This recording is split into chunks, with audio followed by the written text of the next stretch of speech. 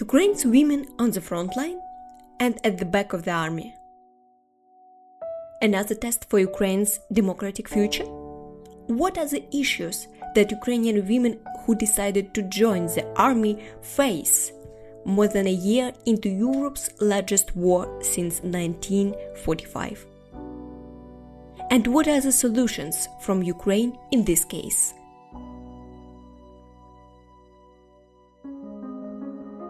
Hello and welcome. This is the Solutions from Ukraine podcast, which is brought to you by the Rubrika media outlet. My name is Vladislav Faraponov. I'm the co-host of this podcast and also an analyst at Internews Ukraine, a Ukrainian media NGO. And I'm happy to be joined by my colleague Anastasia Rudenko, who is editor-in-chief of the independent all-Ukrainian Rubrika media outlet. And before we start, let me remind you that you can support us at Patreon, at patreon.com/rubrika.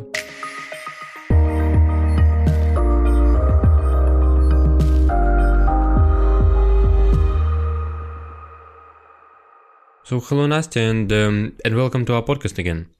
So tell us basically what is the state of affairs right now in terms of the impact of women who serve in Ukraine's army in terms of the impact toward the battlefield needs and capabilities. Honestly, women are essential part of Ukrainian defense.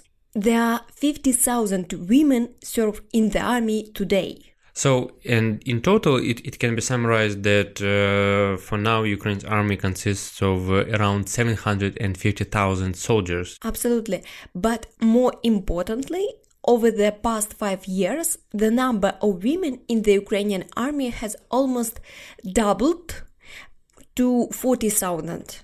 Of which more than 5,000 are on the front lines directly, and 7,000 joined the armed forces when the Russian invasion began.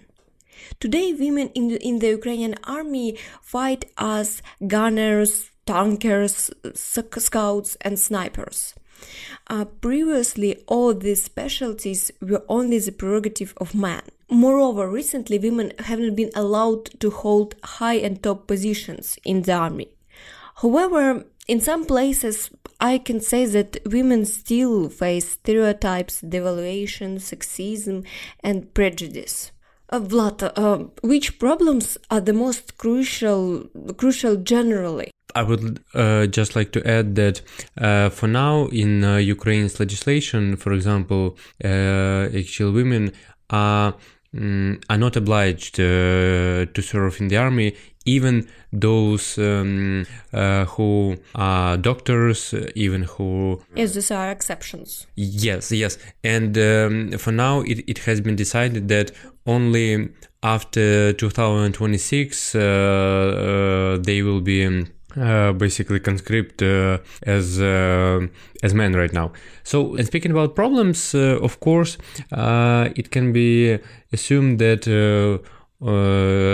there are some general issues that the Ukrainian army face. It is basically, for example, that Western weapons are coming slow. Ukraine's reserves in terms of ammunition and people there are main problems for women, men. Yeah. But if you're talking about the specifics in terms of women, a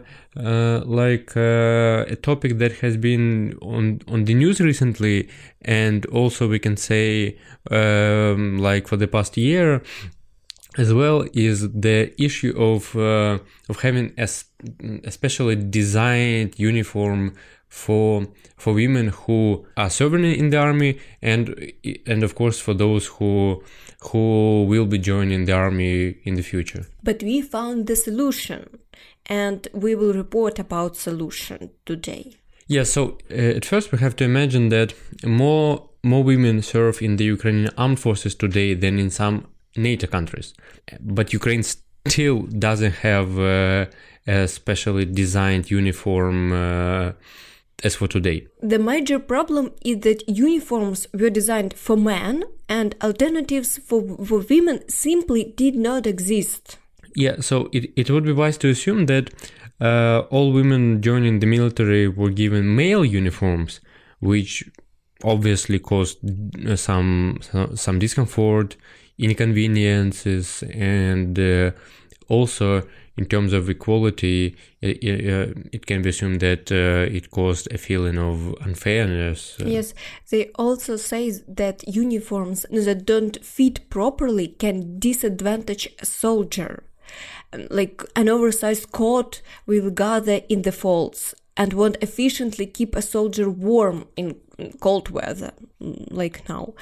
Pants that are oversized will hang low, exposing the wearer to more heat loss. Yes, and it is a serious problem, especially during the winter time. And we can say the largest winter in Ukraine's modern history. And speaking about weather, for example, like as we're making this podcast, it is again there is a lot of snow in Ukraine, so basically despite having some really warm days as of February, like we can also say that the weather basically does not help in that regard, of course. So tell us, Nastya, basically what has been done to solve this issue? So what is the solution? Yeah, there is an Ukrainian NGO that helps deal with this matter. Armed Women Now is the social initiative founded by one Ukrainian woman, Irina Nikorak, a member of Kyiv City Council, and the goal of the project is to combat the unequal treatment of female military personnel in Ukraine by providing them with proper military uniform.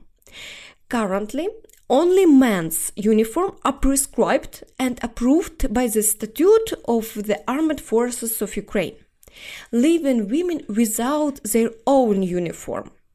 And as founder of this initiative explains, ammunition, comfortable and functional, is the, of course, basic need of every soldier, male or female. And this initiative, Armed Women Now, aims to change that forever. And how does that problem really affect their effectiveness on the battlefield? Basically, what they tell? Well, this lack of proper uniform for female soldiers in Ukraine has a significant impact on their morale and well-being. Armed Women Now recognizes the importance of providing female soldiers with the same level of comfort and functionality as their male counterparts to help them perform their duties effectively. And the initiative faces a number of challenges in achieving this goal, including navigating the legal framework and regulations related to military uniform in Ukraine. However, Armed Women Now has made significant progress toward its objectives, providing female soldiers with customized uniforms that meet their needs and requirements. Yeah, so they also say that equal treatment of female military in matters of uniform is also important, not just symbolically for their morale, as Nastya just mentioned, and well-being, but also it impacts the success of military operations. But it is also important that generally diversity and inclusion are key components of effective military strategy, and we should also not forget that a great many of foreign soldiers are serving in the army as volunteers, and we can also assume that like an equal treatment for women is also important in terms of actual spreading the the word about Ukraine's army internationally. By the way, what is the situation in other countries? Yeah, so like there are some examples that countries have demonstrated, and for example, like it is important to understand that those closing, as we have just mentioned about the organization, they made this design in reference to some countries, especially the United States, and considering also NATO standards. We also know that in some countries there was a similar problem which basically was not resolved for a great many years, and including the United States. But it is important to understand that the new prototype that our women now offered is different from the American one in many ways. For example, its color is similar for both actual female and male uniforms, so that they do not differ greatly in appearance.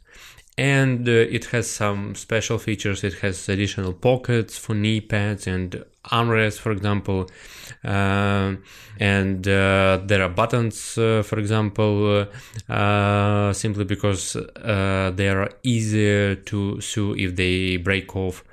And some special requests of Ukraine's army have been also taken into account considering their experience on the front line. Yeah, it is important to mention that the uniform had been designed only for women. Yes, so and as I have just mentioned, they have been creating this design using tactical clothing from the U.S. Army as a basis, but also basically just to have a real view actually from the ground.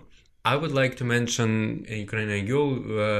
Her name is Anastasia Blishchik, and for me she's like a hero of this war, and especially a hero of the last year. Her boyfriend used to work at the TV station as a war correspondent, and the reason perhaps why I am taking it in some way personally is that I have been invited to this particular TV station a great many times, but I didn't know him personally. And on the very first day of the war, so more than a year ago, he joined the army as a volunteer. And he was in the Kharkiv region in the eastern Ukraine, which was basically very important, and it was exactly on the front line. Basically, being actually already in the army, he proposed to Anastasia, but Russians killed him in early May last year. And the reason I'm calling Anastasia a hero is that after such a terrible loss, she decided to join the army herself. And in one of her interviews, as she was also a journalist, basically before the war, she recalled her surprise when she realized that there was no uniform for women, and it was probably one of the first experiences that she had after joining the army. But I know that even some NATO countries still do not have military uniforms for women. Yes. Like France's military issues unisex clothing that has latches to be adjusted to the wearer's needs. The US Army has had female service members since 1948, but did not develop a uniform designed for women until 2011. But again, about our case, how was the women in the military, in the Ukrainian army, responding to the new uniform? The founder of the organization, as we mentioned, Irina Nikoryak, she says that when they made the first bunch of 300 sets, and and send them to the front, they already had thousands of requests from service members who write to the group on social networks or even appealed to them on behalf of the entire unit. So it can be said that this initiative is really in great demand. And before the new year, they completed some requests for 3 large units and providing uniforms, a set of regular and thermal underwear and warm winter clothing items up to 2,000 women who serve on the front line. But let's talk more about what other features have been incorporated. Indeed, I want to say that armed women now took into account the peculiarities of the female body when creating uniforms for Ukrainian women soldiers. For example, women's pants are now different from the men's on the outside, but require a different cut and a much higher fit, because women's waists are anatomically higher than men's, requiring the pants to be wider in the hips.